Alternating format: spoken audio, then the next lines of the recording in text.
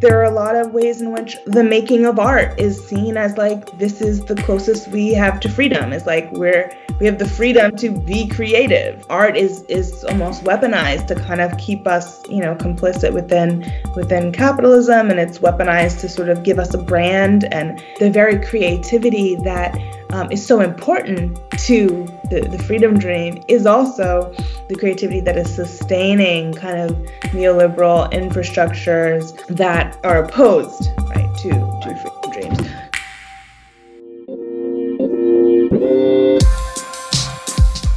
This program is brought to you by Haymarket Books as part of our live event series. Haymarket Books is a radical, independent publisher dedicated to connecting social movements with the ideas they need in the struggle for a better world.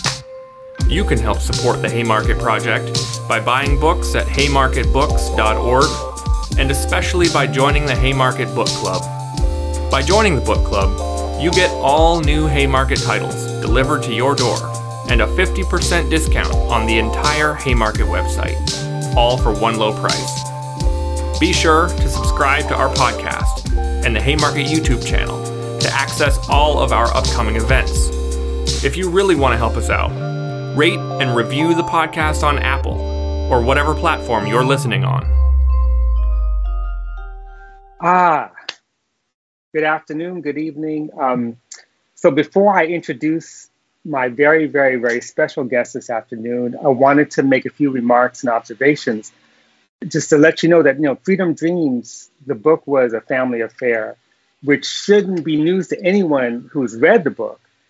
Of course, because my mother is a central character and the source of some of the questions behind the book, what we might think of as kind of the politics of love or third eye vision, and that sort of thing. But my family's influence is much bigger. And let me just say a couple things you should note. One is, of course, the book is dedicated to my sister, Makani Temba, activist, writer, poet herself, who taught me how to read and to think. The cover work is the work by amazing artist Deirdre Harris Kelly, Eliza's mother, and my wife at the time, which perfectly represented what the book was about in ways that words could not.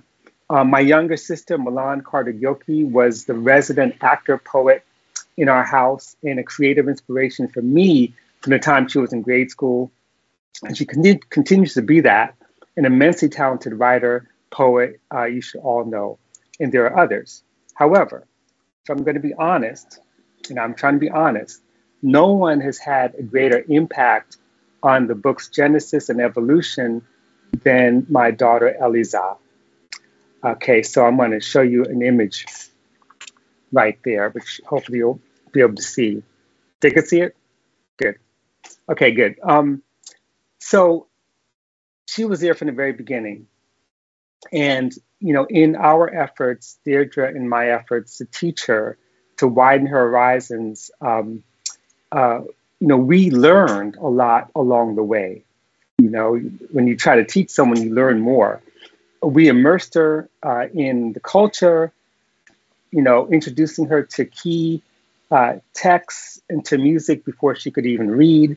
Eliza was the one who turned me on to poetry on the eve of the writing of Freedom Dreams. And we'll talk a lot about that later in our conversation. We took her everywhere, even before she could walk, to concerts, galleries, museums around the world. You could see her in Paris, Sculpture Garden. She studied dance for many years. She studied at Alvin Ailey in New York City. We introduced her to many incredible artists who became friends of ours and whom she thought of as extended family, like Ted Jones, for example, and Laura Cosilia. People like Sonia Sanchez and Sekou Sundiata. And incidentally, we dragged her to Dartmouth, where I gave the lecture that became the rough outline for Freedom Dreams. And in fact, there's Eliza sitting at a desk at the Montgomery House, where we spent the following summer. And that's where I basically wrote much of Freedom Dreams at Dartmouth. And we actually fought over that desk space, by the way. Anyway, the influence continues and runs deeper than these examples I shared. And as I hope we'll talk about this evening, and we'll see it in real time, as Elizad says, this is a Kelly variety show. So let me introduce Dr. Elizad Kelly. Dr. Kelly is Assistant Professor of English and African American Studies at Yale University. She earned her PhD from Columbia University, where she worked with Farah Jasmine Griffin, Brent Hayes Edwards, and Fred Moten on a dissertation that looks at practices of inscription and mark making as modes of spatial production, representation, and reinvention. She's particularly interested in the ways in which Black communities have intervened in the environment built by capitalism and remade spaces of fugitive praxis out of so-called uninhabitable spaces, spaces that Black people are relegated to. Put another way, she shows how Black art imagines and represents the possibilities of turning enclosure into spaces of Black sociality. And her book will be published by Duke University Press. Her essays have appeared in many places: Antipode, New Inquiry, Cabinet Magazine, and elsewhere. So with that, I welcome the amazing, real Dr. Kelly, Dr. Elizad Kelly. Welcome. Thank you for that introduction, Dr. Kelly. You left out Bob O'Meally, who was one of my committee members and had a great deal of influence on my dissertation. And also Mabel Wilson was another one of my readers and someone who is a big, big influence on my work. So I just wanted to make sure I shout. Yes. I apologize for that. I was trying to save time, but of course, yeah. Bob O'Meally, who has been in our life together as the founder of the Center for Jazz Studies and the Jazz Study Group. Mabel Wilson, who I was on her dissertation committee at NYU. So it's a small world. I can't forget these people. It's a family affair. It's a family affair. Also, I just wanted to say to any viewers to whom you just misrepresented the progress of my book. My book is not coming out anytime soon, so we're not selling my book tonight. Tonight we're selling this book, Freedom Dreams, A Labor of Love, a book that I love so much because, of course, it has this beautiful work by my mom and it's by my dad, so it definitely is an important sort of family object, special, enchanted object for me that I treasure, and I'm very glad that more than one copy exists. And you can get it at the library and buy it, and there's PDFs, and I love this new edition, and I was reading over some of the new sections, so I hope that we can talk a little bit about those new sections so we will talk about that. And by the way, you should also take responsibility or take credit for that design, because when they presented a bunch of different alternatives, you chose it and I went with it, and it's beautiful. So thank you for that. Okay, I know you have a lot to say, but I'm going to jump in there. I'm going to jump in with the first question. Okay, we're going to fight. I can already tell. No, you're not going to. We're going to just talk. But a question I've always wanted to ask you. Actually, I never asked this question. When was the first time you read the book? That's actually a good question. I feel like it's something that I have slowly read in pieces over the course of my life, mostly my adult life. I definitely did not read it in 2001, despite, the mythologies around me being a prodigy and a genius. I definitely did not read this book, when it first came out, and it actually for me was a kind of long and winding path to sort of the family business, I guess. I was reading my own texts and staying very far away from your work for a long time. So I think that, I've had this kind of unique sort of unfolding experience with the book and with the writing of a lot of the sort of adults that raised me, who it was a very interesting kind of way to grow up is to grow up around and raised by all of these adults who have, made all of this art and all of this work. And my experience of them is very much the kind of quotidian and the everyday, and the way that what happens in their work actually shows up in life, right? In everyday life. And so that was so much more my instruction than their writing, right? That for me came after. Whereas I think for a lot of the kind of outside world, that their writing is the first sort of encounter with them. And so I think about, people like Fred, people like Farah, people like you, Michaela, AJ, all of these adults, Greg, who, had made all of this wonderful work, but I knew sort of the kernels and the seeds of that work, and the way that work sort of was a practice of being and a practice of relation and a practice of kind of everyday making, and not just that thing that gets published or screened or shown. Right. Well, that's so true, because you actually heard all these people talk to each other, talk to you. You heard the conversations, you participated in them. And in many ways, those are the places where even the richer, more detailed explanations and interrogations take place, One thing that you reminded me of something, the first time we actually read part of the book was 2004, because we worked on this project. I don't have a picture of it.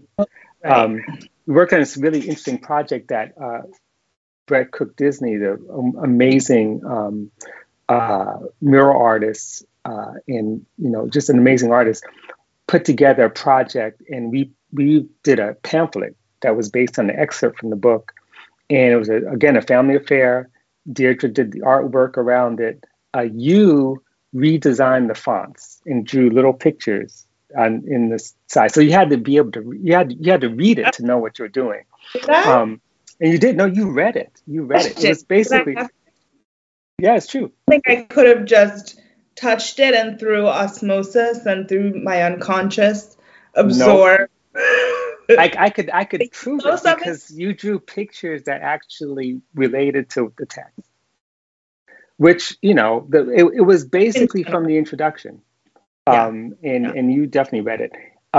So let's go back, because one of the things I did want to talk about is, this period of the late 90s, just before the book was conceived, when its themes were gestating, these were formative years for you, intellectually, politically, I would say. I mean, you grew to love writing and reading and poetry. You were writing poetry. You actually had your first poem published in 1999 in Anthology of Poetry by Young Americans. Remember that poem? Actually 97, but... 97. Well, I think you're 97. That's the one. Well, which meant that you were 6 when you wrote it. Although you said in a text that you sent me, you said 99, and you said you were in 3rd grade. Okay, I don't really remember it. It doesn't. I have the book. I just have to pull it out. We'll fact checker on it later. Right. Either way, whether you were 6, 7, or 8, I think you wrote a lot of poetry at age 6 to 7. That's pretty impressive, right? But poetry is really, really important. And as I said in my introduction, poetry became really an anchor for a lot of the arguments in the book. And it wasn't just because I was reading Aimé Césaire. It was because I was talking to you. We were doing Poetry Circle. I was learning poetry from you. And you were really inspired. I have the text to prove it. On April 25th, 1997, you wrote a little text that was kind of like a diary entry that said that we took you to a poetry reading in Brooklyn, and there were 3 Black women who read, and one was Tracy Morris. Can't remember who the other 2. And at the end of it, you said, and the last girl looked at my dad because she said a bad word. sounds. So talk about that period of time. This is this late 90s, early 2000s. You mentioned you're reading your text, you were living your life. What was life like for you? What did you think about? How did you develop? Yeah.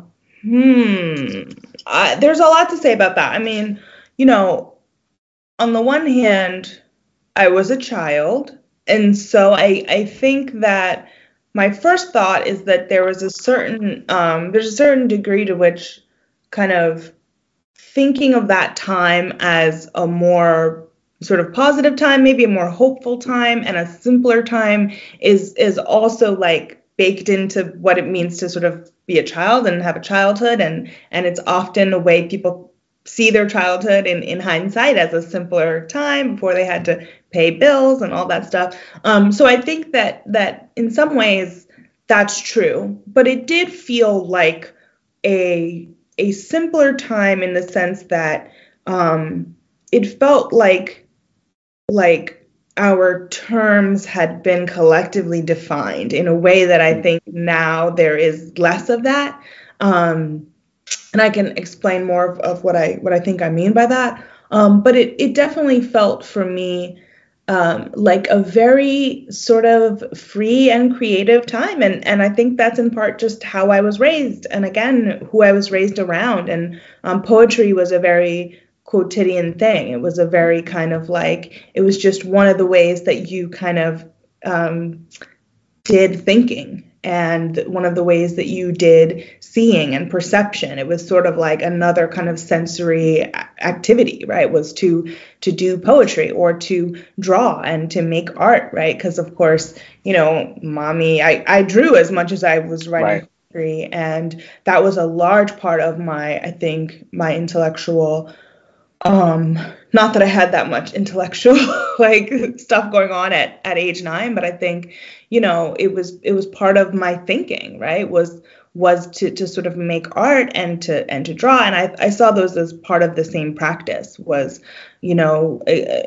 playing with words and playing with lines and playing with shapes and playing with colors. And that was kind of the way that you and mommy sort of raised me. And it was one of the ways that I learned how to communicate and how to sort of organize my thinking. So it's hard to say what was that like, because it was sort of just the way that I was brought into the world, and it's all that I kind of knew. And I would also say that I hear what you're saying about me bringing poetry to you, but let's be clear.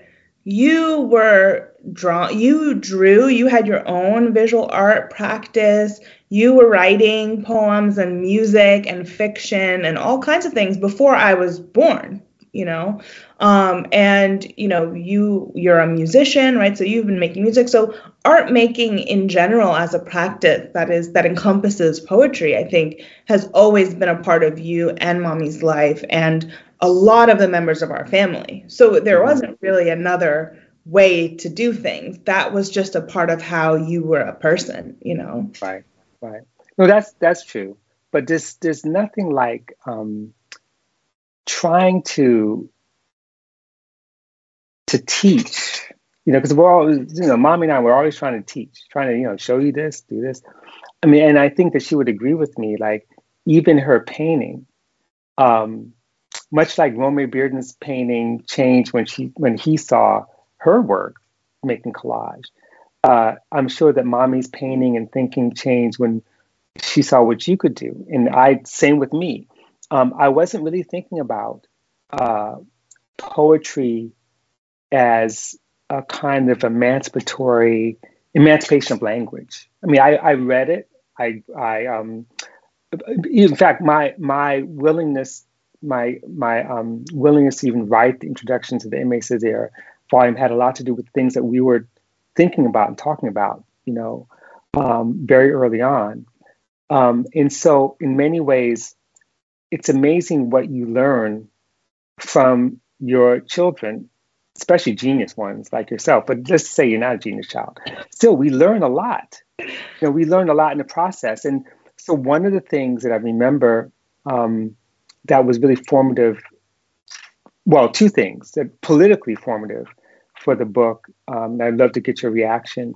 One is that talk I gave at Dartmouth was kind of the foundation for the whole book. That's the talk where I write about it in the introduction, where Sekou Sundiata was supposed to show up and he didn't because of the accident. But we came home from that experience, and it was the Dr. King holiday weekend, and you had an assignment at school. And the assignment was to write about, Dr. King's I Have a Dream speech, like, and you're like, I don't want to do this. Like it's so stupid, so boring. No, my business. Yeah, no, this is exactly, you didn't feel connected. And I said, you know what, and this is after coming back from Dartmouth, after hearing these speeches, hearing me talk about Dr. King in many ways. And I was like, you're right.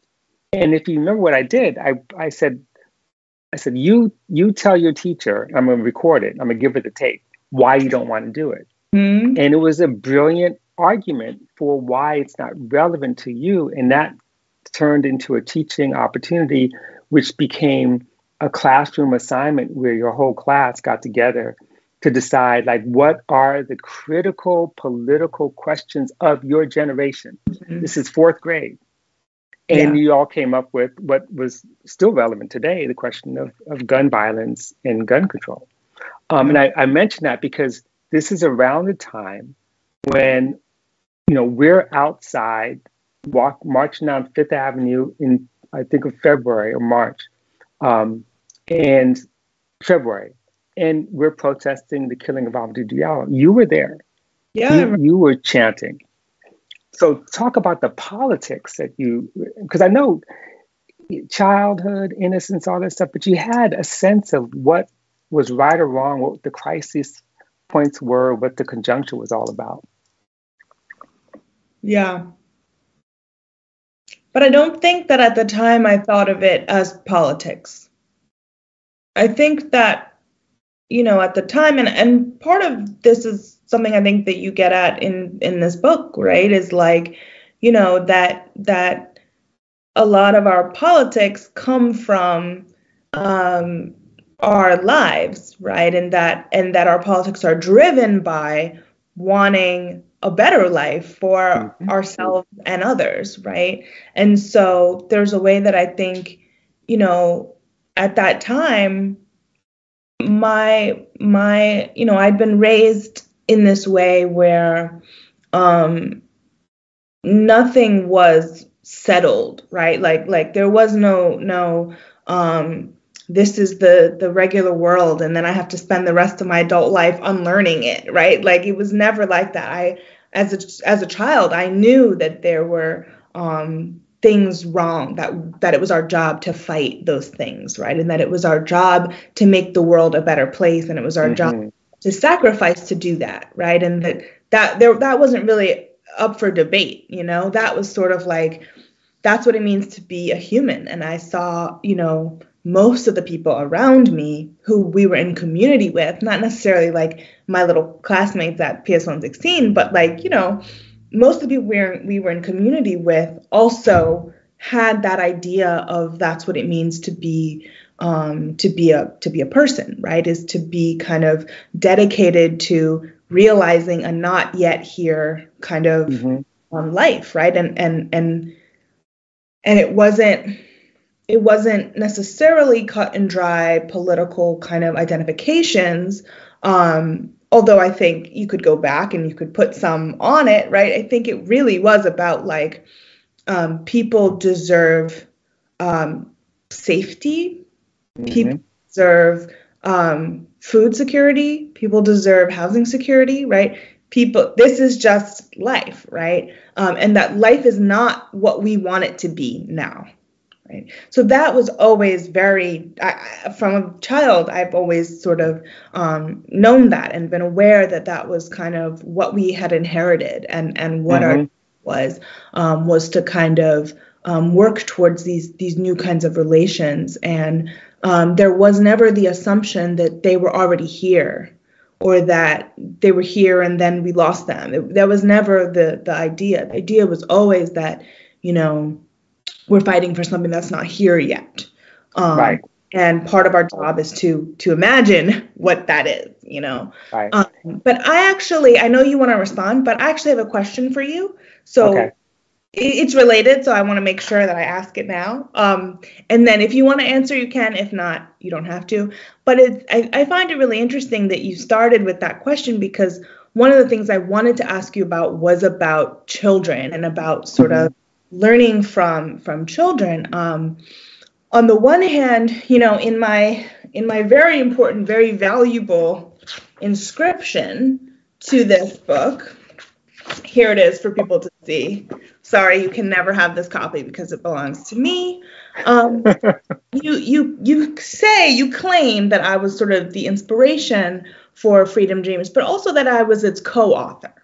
Right. And so I'm really interested in this idea of sort of how do we kind of co-author and write with children and learn from them and take them seriously. And I also love this part in the epilogue, which I really want to talk about in the new epilogue, the new old epilogue, where, you know, you're talking about the sort of Maroon Poets Society that they're kind of bringing into being. And, you know, by I think 2044, you say that local governments will have formed where everyone over the age of 9 can vote and run for office. And so I think those two things, right, is like this idea of sort of this book being co-written with a child. And also this idea that, you know, children should be running for office and be able to vote and should be kind of, you know, a part of certain kinds of political processes. And I just want to hear you talk about that more. I mean, you have younger children, right, than me. My siblings are younger than me. And so, you know, I'm curious, you know, we both teach undergraduates who are a type child in some way. And I'm just curious, like, what do we need to learn from children right now? And how do we, I don't think that we're very good at that. Not you and me, we're good. But I don't think as people, as a society, we're good at taking children seriously and taking their sort of political views seriously. So yeah, I'd love for you to talk a little bit more about that and how we can do that better, and what kinds of lessons children have for us right now in this moment. Right. Okay, so let's begin with the question of co-authorship, because I was very serious when I wrote that. You know, each one of those chapters grew out of talks I gave. But the thread that runs through them all, but especially the surrealist chapter, and especially the chapter that deals with Black feminism, that so much of what I learned from you directly about what does it mean to seek autonomy and independence, both in terms of voice, in terms of body, in terms of space. Some people call that, you know, like rebellion, but it's actually not that. It's about, you know, coming to terms with a sense of personhood and being part of a community. Like that's a striving to be part of, not to be separate, but to be part of as someone who's being taken seriously. To watch how you try to turn new ideas into art. Like, you know, one of the things I'll never forget is you were 2 years old and we were in the back of the car, and we were playing a game. I said, "Can you draw a picture of freedom?" And you wrote the word freedom with one E, but you're only like 2.5. And then you drew a picture of a person, like a leg, a stick figure with a leg and a chain around the leg, and it's breaking the chain. Now, we, you know, granted, I was making you listen to Ice Cube, which wasn't helpful. But yeah, that part.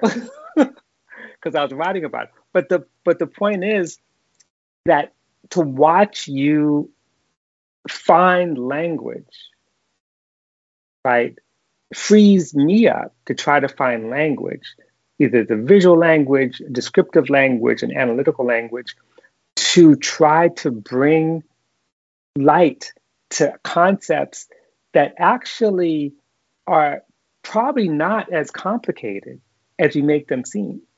You know, And freedom, you taught me, remember, freedom is a process, it's the act. It's not the end game. So there's that that's just one example. I mean, some co-authorship is sitting with you and reading Black No More, George Schuyler's book, which, people say, oh, it's just like, she's too young to listen to that book. But we had a blast talking about it. And here is a kind of utopian turned to dystopian kind of future. And to hear your opinions, your thoughts about that, what it meant, got me thinking differently about a lot of things. Poetry Circle, writing poetry with you, helped me to be a better writer. You're still helping me to be a better writer because you write so beautifully, and I'm trying to figure that out. To go back to the question of children generally speaking, I learned so much of this from before, or around the time you're very, very young, but my colleague who you remember as also one of your aunties, Elsa Barkley Brown, wrote some amazing essays about Reconstruction. And one of the things, she wrote an essay, I think it's called Catch the Vision of Freedom. And she described the franchise during Reconstruction as family owned, as not something that's necessarily patriarchal, that's owned by a patriarch, but the way that that women and children in these new freedmen type families, these new family formations, which are now finally being recognized by law through the 14th Amendment, they show up to these open air Republican conventions together, whole families. They show up to the polls together. And the idea is that if the male of the household is going to cast a vote, the vote has to be decided ahead of time, and he's doing the work of the family. The fact that you have 7, 8, 9-year-old kids at these open air meetings, and they say, take a vote by voice, and they're like, nay, yay. And then the leading Republican's like, no, the kids can't say that. And if you come out of safe, it's like, why not? Why not? You come out of a situation where children are responsible for making surplus value, right? And for caring for others to do reproductive labor. And they don't have a right to vote, a right of a say-so, And so all that I learned sort of as a historian, as a friend and colleague of Elsa, and all the Black women historians who trained me and taught me. It's a big, long list, Then when you were in school, you dealt with certain kinds of challenges that people against you, because of racism. And we all had, as a family, had to come to terms and take a stand. And the one thing that Mommy and I both were always careful about, we're not making decisions over your head, we're making decisions with you. And that's how you parent, And I have to say, finally, if someone like Matt Gaetz and Marjorie Taylor Greene can have the power to determine policy in Washington, D.C., then any 6-year-old should be able to run for Congress. I'm just saying. And because the 6-year-olds are way smarter. It's funny because I just saw this very funny video of these white kids who are responding to the Dr. King holiday. And this one white boy, he couldn't have been 6 years, he might have been 6 years old, might have been 5. And he was very emotional. And he says, his mother shows a picture of Dr. King. Who is that? And he says, the whites killed him. The whites killed him. He kept saying, the whites killed him.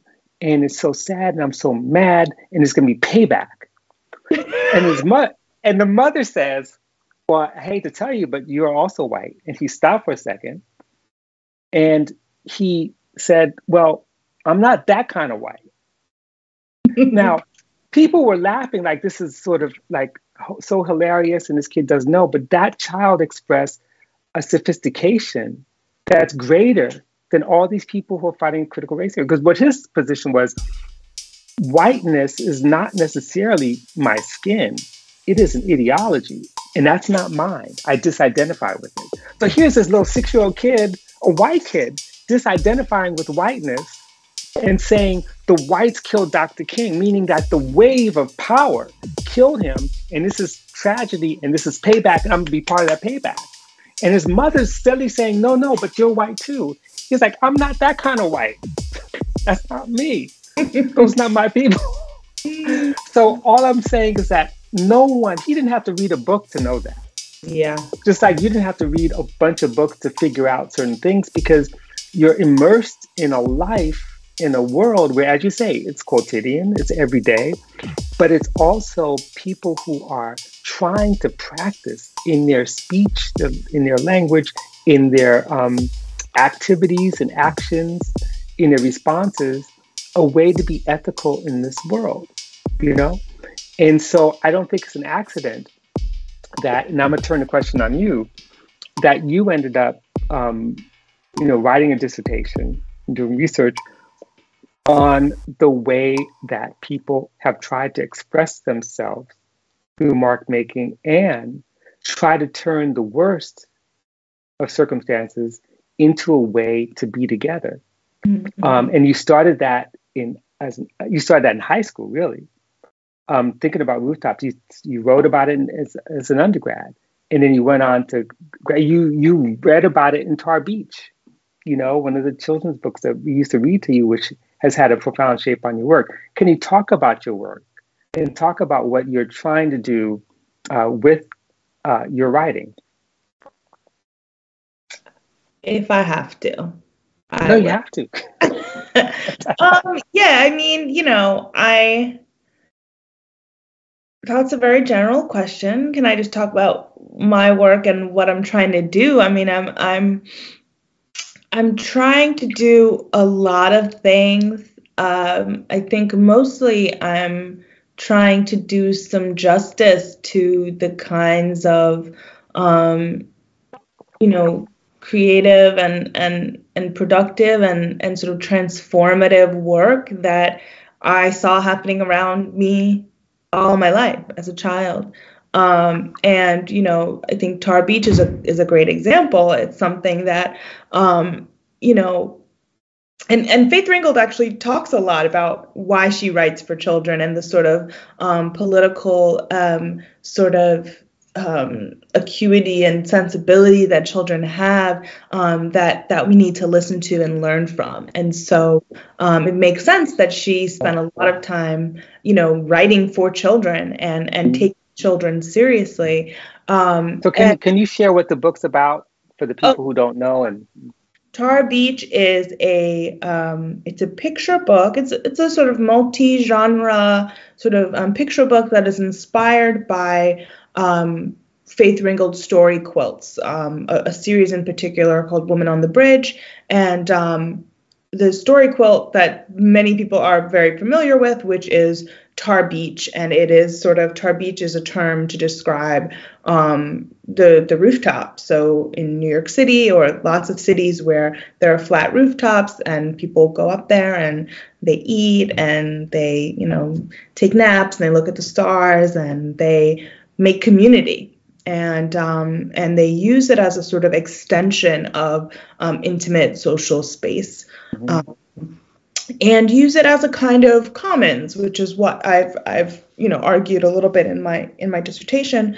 And so, Tar Beach not only kind of thinks about this space as a sort of social and intimate and Black space, I think, in Tar Beach in particular, but it also works as this kind of work of cultural preservation, right? It preserves and sort of archives this kind of activity, right, which doesn't usually get sort of inducted into the annals of sort of like spatial representation. It's not on a map, right? It's not in the city records. It's not a sort of officially zoned, right, type of space. It's a space that people create informally. And so a book like Tar Beach or a quilt, right, and both the book and the quilt sort of combine mediums and combine art forms. So the story quilts are painted, but they also have writing on them, right? They're stories, and they're quilts, right? And then the book also has sort of photographs of the fabric and of the quilts, and it also has painting, and it has words, it has, the story itself. And it's a children's book, but it's a children's book for all ages, which I think is really important to part of the message, which is that, like, if you can write for children, you can write for everybody, Right. And so children should be who we're writing for and who we're working for and who we're making this world better for. And so we should be sort of listening to them and centering them and centering their visions. And Tar Beach is a space that I think, it's partially memoir. So it's Faith Ringgold thinking about her childhood and sort of the visions and the dreams, literally, right, that she had as a child when she would go out on Tar Beach with her little brother, and she would fly, right? She would literally fly around. I mean, not literally, but in her dream, right? She would fly around New York, right? And she would fly over the George Washington Bridge, and she would fly around Harlem, and she would, in this act of flying, right, sort of reclaim the territory of the city in a way that sort of refused possessive and acquisitive and kind of capitalist relations, right? It was this other kind of possession, right? The kind of possession of stewardship and of care and of love and redistribution, right? She was reclaiming the city for her family, for her community, right? So it's a kind of a response to dispossession, I think. Right. And I mean, I just got away with talking about Faith Ringgold instead of my work, but Faith Ringgold's work is really, really important to my work. And it's in that spirit that I try to do my work. And so I guess what I'm trying to do with my writing is what I think Faith Ringgold's family is trying to do with The Rooftop, and what I think Faith Ringgold is trying to do for her, children of all ages, which is an ambitious goal. But, I think, I'm someone who's searching for new kinds of maps, different kinds of instructions, different kinds of plans, different things to sketch on and annotate and so I'm trying to also just assemble things and present them together and let them speak to each other and hopefully open up some of those itineraries and open up some of those maps. If you're enjoying the Haymarket Live series, you'll also be interested in a new book from Haymarket, Angela Davis, an autobiography. Featuring a substantial new introduction by the author, Angela Davis, an autobiography, is a classic account of a life in struggle. Angela Davis has been a political activist at the cutting edge of the Black liberation, feminist, queer, and prison abolitionist movements for more than 50 years. First published and edited by Toni Morrison in 1974, Angela Davis, an autobiography, is a powerful and commanding account of her early years of political activity. With warmth, brilliance, humor, and conviction, Davis describes her journey from a childhood on Dynamite Hill in Birmingham, Alabama, to one of the most significant political trials of the century. From her political activity in a New York high school, to her work with the U.S. Communist Party, the Black Panther Party, and the Soledad Brothers. And from the faculty of the philosophy department at UCLA to the FBI's list of the 10 most wanted fugitives. Find Angela Davis, an autobiography, at haymarketbooks.org. Right, and actually also imagining different ways, as you said several times in our conversation, of being together. Better ships than citizenship include friendship, relationship, or even a pirate ship. That's everyone's favorite quote from the new edition of Freedom Dreams. And can you talk a little bit about that? I mean, I of course, the quote comes from an interview, a conversation you had with Brian Kamazi from South Africa, and it really encapsulates both what I was trying to do with Freedom Dreams in terms of rethinking social relationships, even beyond the boundaries of what we think of as Blackness, right? Yeah. But also it beautifully encapsulates everything that you have been doing in your own work.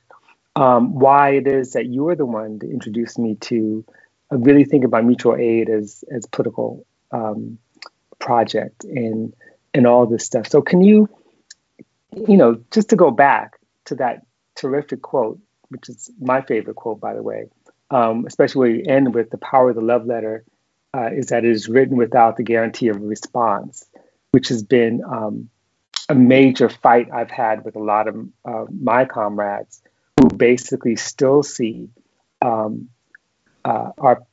political activities in terms of models of exchange.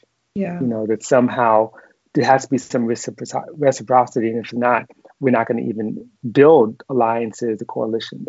So can you talk a little bit about that quote? Yeah. Conversation? I think just on that last point you just made, it speaks a lot to what you're writing about winning, right, in the new forward, and this kind of like shifting the scale, shifting the kind of attention, and shifting the tools and the materials, right? When we move away from thinking about winning, right, or thinking about endpoint, or thinking about incorporation, or thinking about a seat at the table. I was just teaching Langston Hughes, earlier to my class, right, thinking about this, this desire to be at the table, to be accepted, right, to win, right, to put our new regime in place, right, that's not actually the point, right? And so I think that's kind of what I was thinking about in terms of the love letter, right? It's and the love letter is something that we send out, and we keep sending out as long as we're not, being a stalker. But we send it out,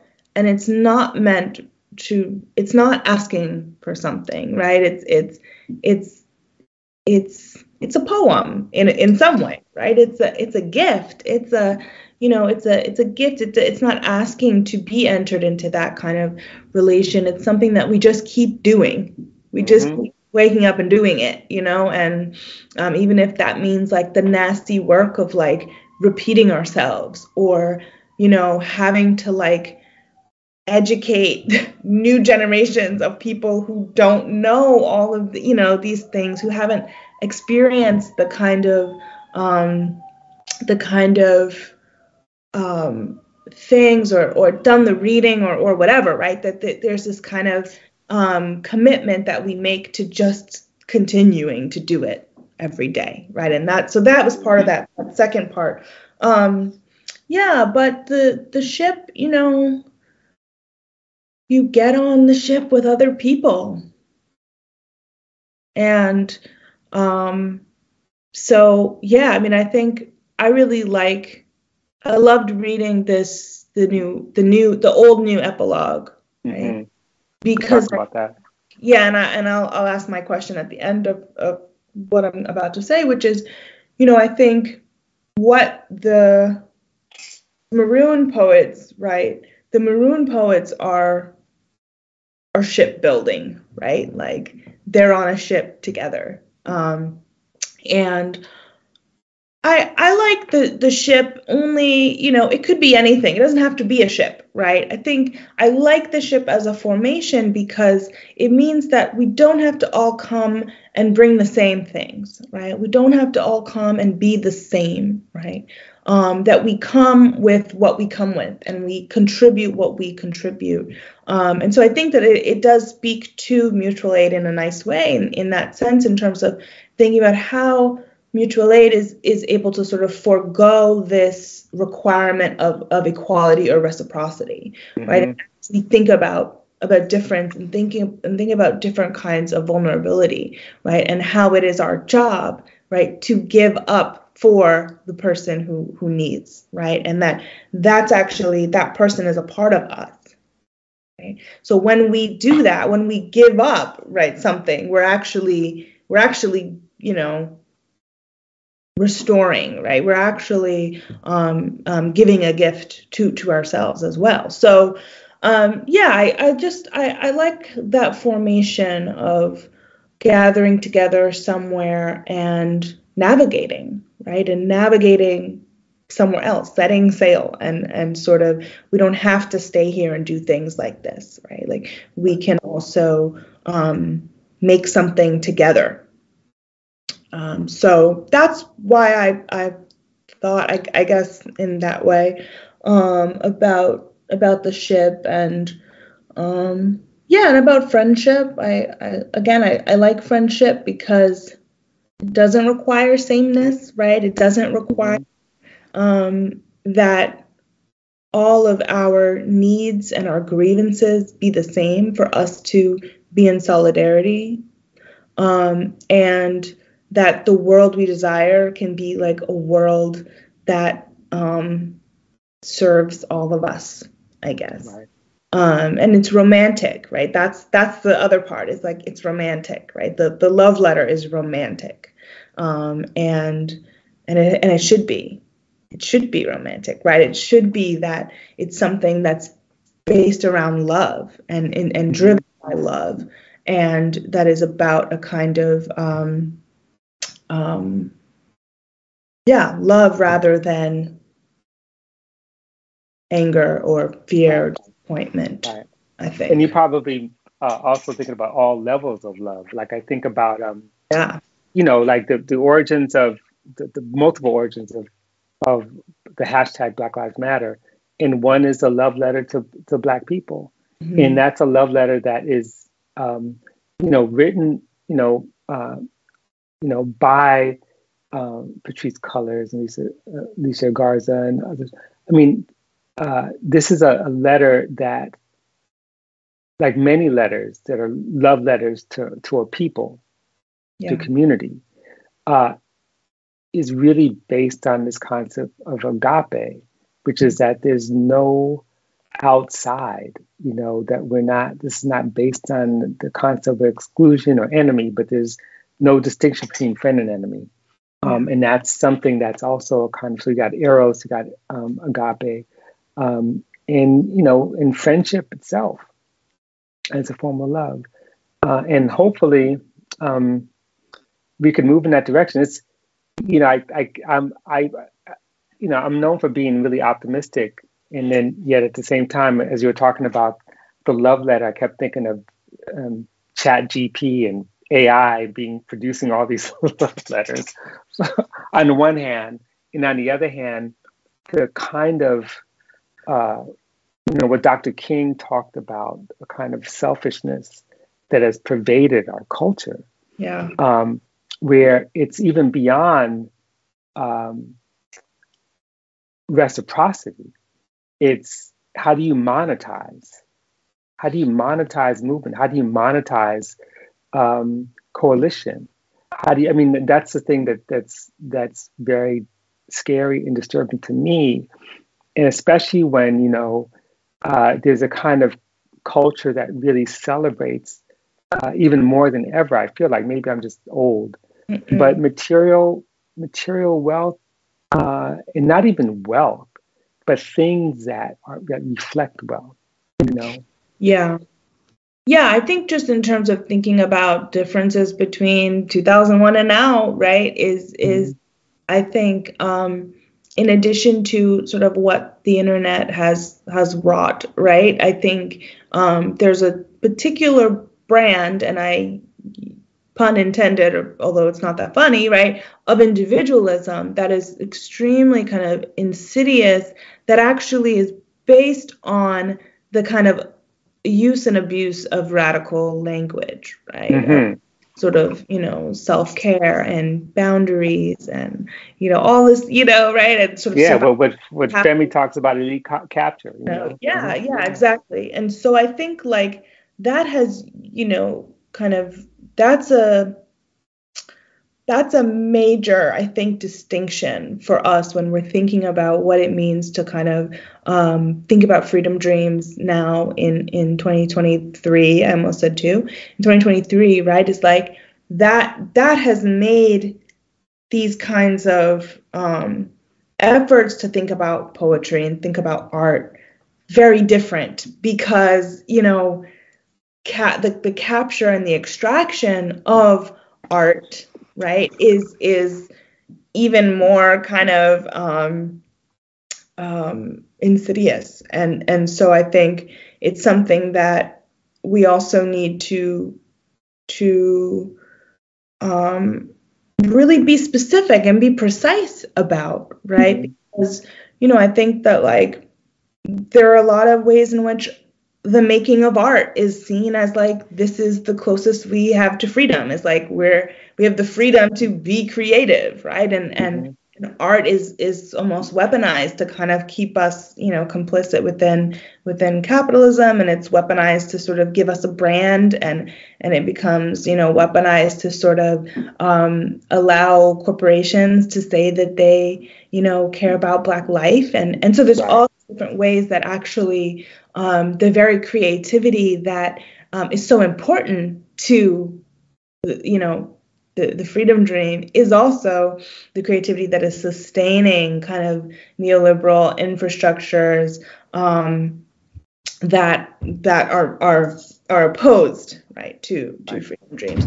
So yes, my question is sort of related to that, and it's about the epilogue, which I love, obviously, but I think, it's a piece of speculative fiction. Would you call it that? I mean, it's a dream, right? But it's also a kind of dream that is speculative fiction, right? That is literally thinking about and speculating upon a kind of imagined future, and also I think it's one of those dreams that we have where we are part of its articulation, right? Where part of the dream is to hold the things that we want, right? And to be able to give us a kind of roadmap and a kind of a place to a sort of like touchstone, right? It keeps those things that you remind yourself you're working towards, right? This is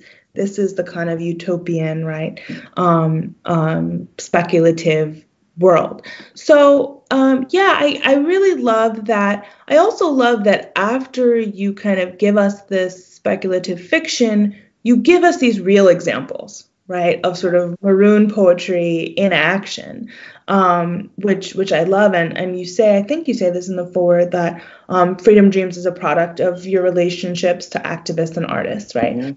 So I think this is something that I think is really important, is that it's not just that, like, Freedom Dreams is about poetry, right? It's that it's about the seam between, right? It's about where art sort of comes in to sort of meet organizing and building and writing and doing research, right?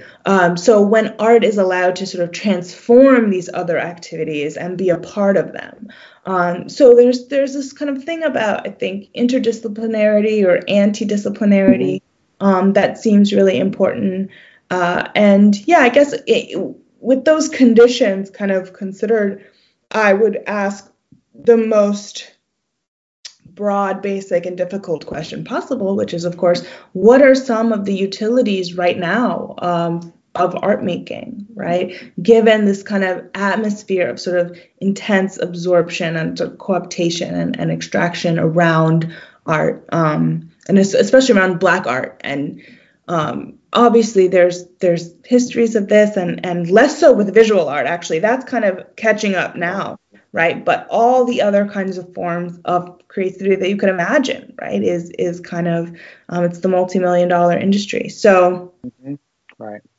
So that's a great question. Before I answer the question, I'm just going to tell the audience that now is the time, if you have questions, thoughts, for either one of us, now's the time to put it in the chat, or wherever, John will explain where we'll go. And then because we have about 15 minutes before we end. So this is a good time to prepare those questions. That's a really hard question. And it's hard because,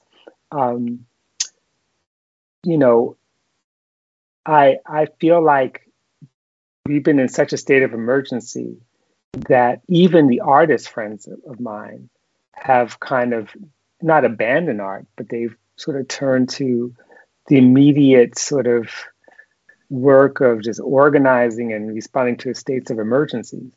But let me just give a couple of examples. There's one example, which to me is amazing: art making, culture making, and community making. And I should have written about it in the last section of Freedom Dreams, but I didn't have the space. But that is much like what's happening in Detroit, which is really led by artists when you look at it, artists and activists. In Chicago, there's the Sweetwater Foundation, founded and led by this amazing, amazing brother, Emmanuel Pratt. And we've started working together on some things. And what he and the young people around him and his crew have been able to do is to turn many, many blocks in the heart of Chicago into not just an urban farm, but where he's an architect. They use architecture to build these dwellings, to house people, to have meeting spaces, to teach young people how to cultivate. And in like since 2009, in a community where all around them, if you read the press, all you see are stories about Black people killing Black people. And that's art making, because there are certain methods of building that, these are not prefab structures, teaching these kids, these young people and older people as well, how to put together wood in ways that lock into place and build up and protect and secure people's lives. How to grow food in the middle of the city is itself an art. Agriculture is a form of art. It's agri art, right? And so I see those kinds of practices. And I see also, to me, those practices are important because for so long, and I include myself, when I've written about art, it's been like seeking political meaning in representation. But that's not all there is. It's the process of production sometimes, especially when it's made collectively. I think about Dawoud Bey, someone that you met when you were very, very young. We were looking around. I think you met Dawoud. You had to have been like 3 years old, because we were checking out New Haven. And the fact that he would give these young people cameras and say, let's see your world. Show me your world. And cumulatively produces a different way of understanding society, geography, space, the built environment, and the interiority of people's lives by giving them the camera, right? So I think there's a lot of amazing things that are being done, but that's not the kind of thing that you will necessarily find in the Metropolitan Museum or the Whitney or whatever. Some of you might find. And of course, there's our friend who you've written so eloquently about, Lauren Halsey, here in LA, who is doing much the same. Lauren's an architect. Lauren builds things, takes the spaces that she grew up in South LA, and sees it as a kind of new map of liberation, and like I said, builds things. I find it so interesting that the two artists that you mentioned are architects, and I won't say that that's my influence, but I will say, of course, it's your influence. No, but I will say that I think it resonates so much with this moment of the Maroon poets, right? Lifting the poetry off the page, and where do they put it? On the walls. right? They put it on the walls, they cover, the city with it. And so I think that that's part of what I've been interested in my own work, is like this thing called building, right? This thing where, like, I don't know if you've ever been in an architecture review, but it's like, students basically, they have this site or this building or whatever, and their job is to like do some research, read some things, right? Use Sketch, draw, use, CAD or whatever computer program, and transform this space, right? And literally kind of render it, imagine it, right? Put it down, right? And of course, their profession is constrained by lots of sort of, kind of market relations and sort of what they're supposed to be being trained for, and kind of settler colonial and capitalist epistemologies, right? They're restricted in a lot of ways.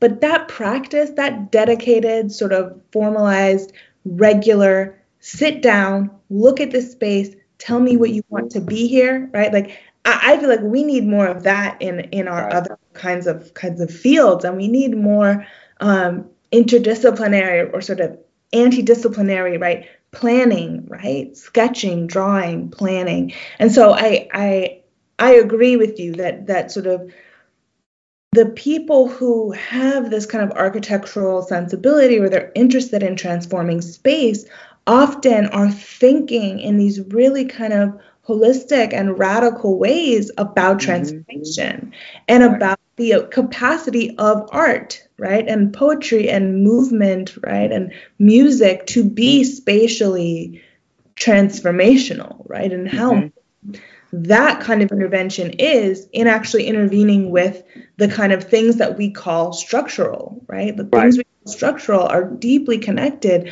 The things we call ideological are deeply connected to the sort of spatiality that we live with and accept, right? Or resist and try to recreate and try to try to sort of reimagine.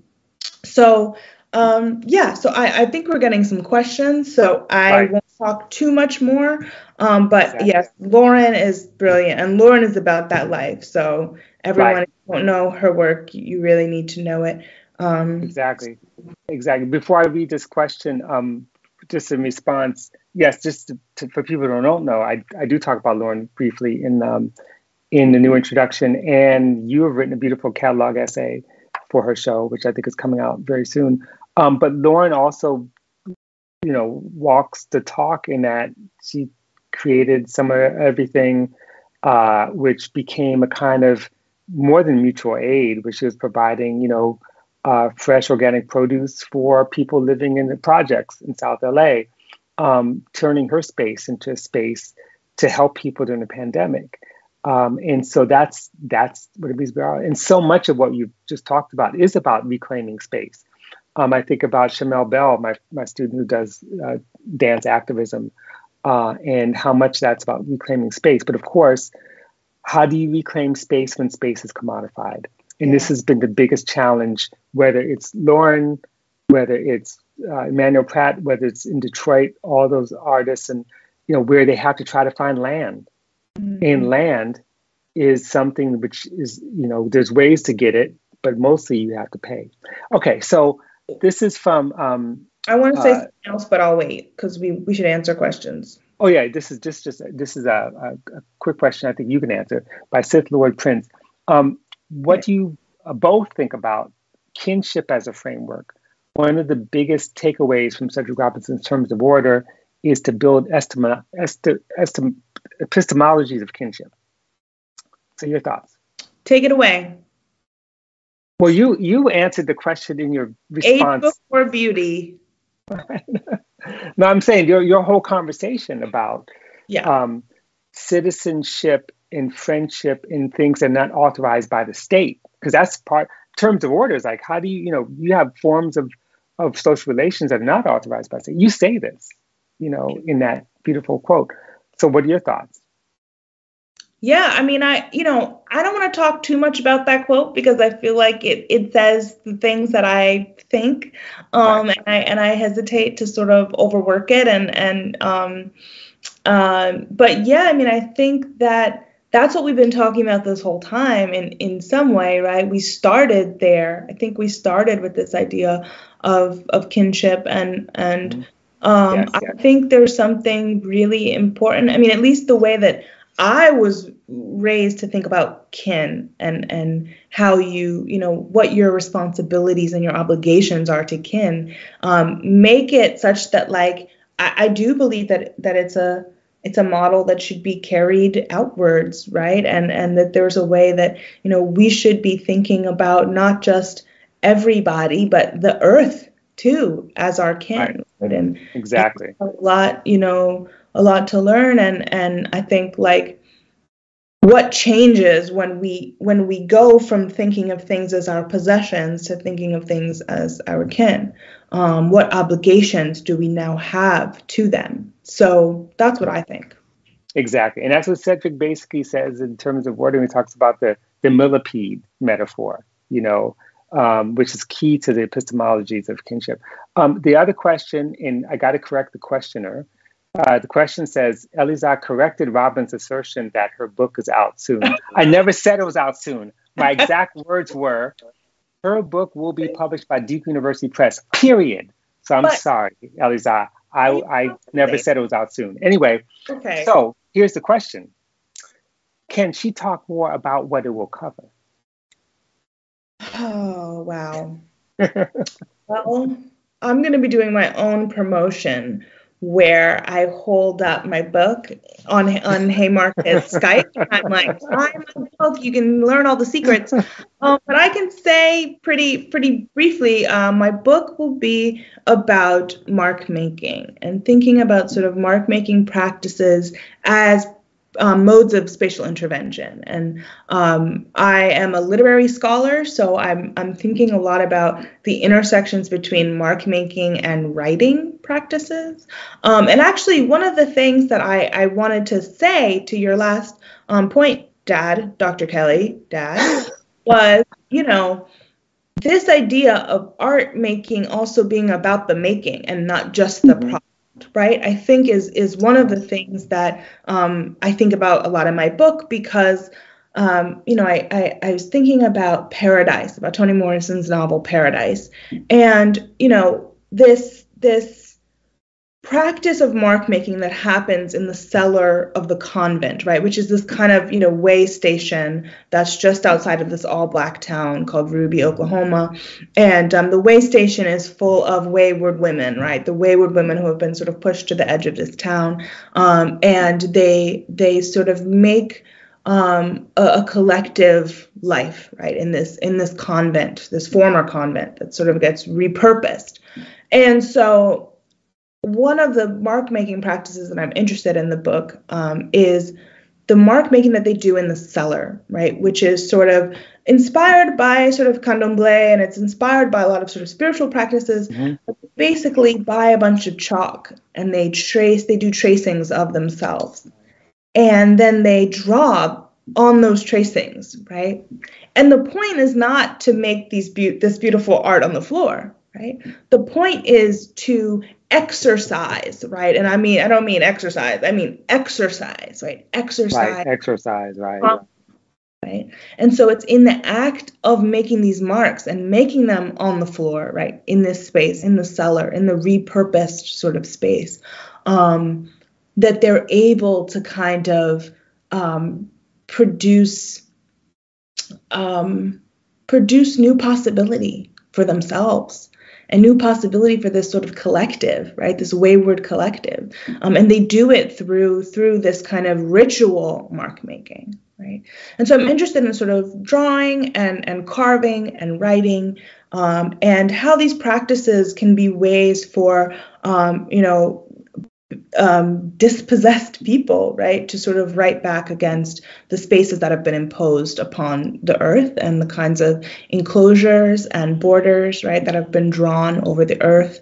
So that's a little bit of what I'll be writing about, and writing a lot about Black geographies and writing about the intersections between fiction and poetry and visual art. So I'm thinking a lot about kind of the sort of intersections and seams and assemblages that form between media. So yeah, I hope that was a good answer. That's a great answer. And the one thing I can say, I can vouch for the fact that having read the dissertation and read various iterations of articles and parts of what will become the book, I know it is just brilliant.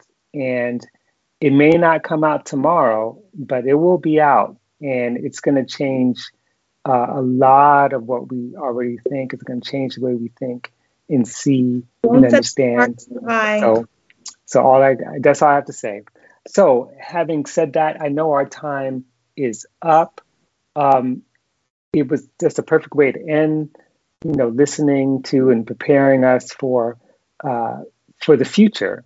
And I have to say, I just want to publicly thank you again for really making this book, Freedom Dreams, possible, for making me the scholar I am, more than anyone, for being the best teacher I've ever had, basically equal to my mother, your grandmother, and for being such a great friend. I love you, Elizah. Oh, thank you. I love you too. And I feel all the same ways about you. And I think, you have been my greatest teacher, but also I would say, you made me a human. So thanks for bringing me into the world.